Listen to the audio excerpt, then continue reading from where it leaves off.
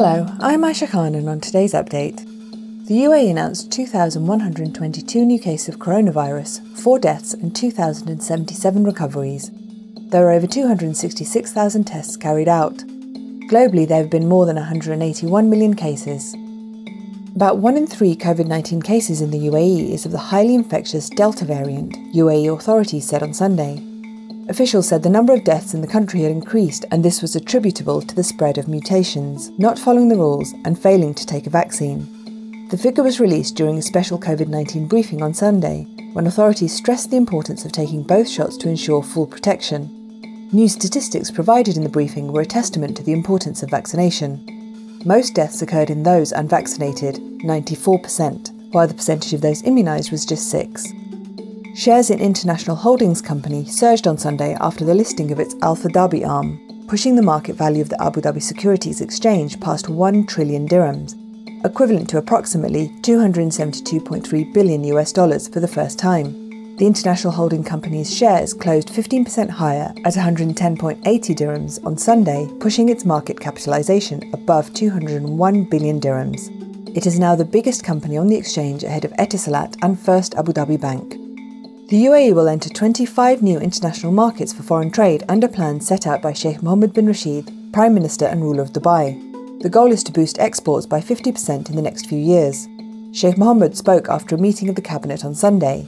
He said, "We adopted the state's agenda to enter 25 new international markets in our foreign trade," adding, "The goal is quality of life that is the best in the world based on an economy that is the most diversified and established." All of the 60,000 people selected to perform Hajj this year must have had 2 doses of a coronavirus vaccine, Saudi Arabia's Ministry of Hajj and Umrah said on Sunday. This year's pilgrims can go to their nearest clinic and receive a second shot without a reservation, within 48 hours of being given their Hajj permit, the ministry said. Attendance has been limited this year because of the coronavirus pandemic, and only Saudi citizens and residents who have had at least 1 dose of vaccine were allowed to apply online. The process of whittling down more than 500,000 applicants began on Friday, with aspiring pilgrims sorted by health status. The ministry said priority would be given to those who had not performed Hajj in the past 5 years and those over the age of 50 who had never made the pilgrimage. Now over to Cody Combs for what's trending.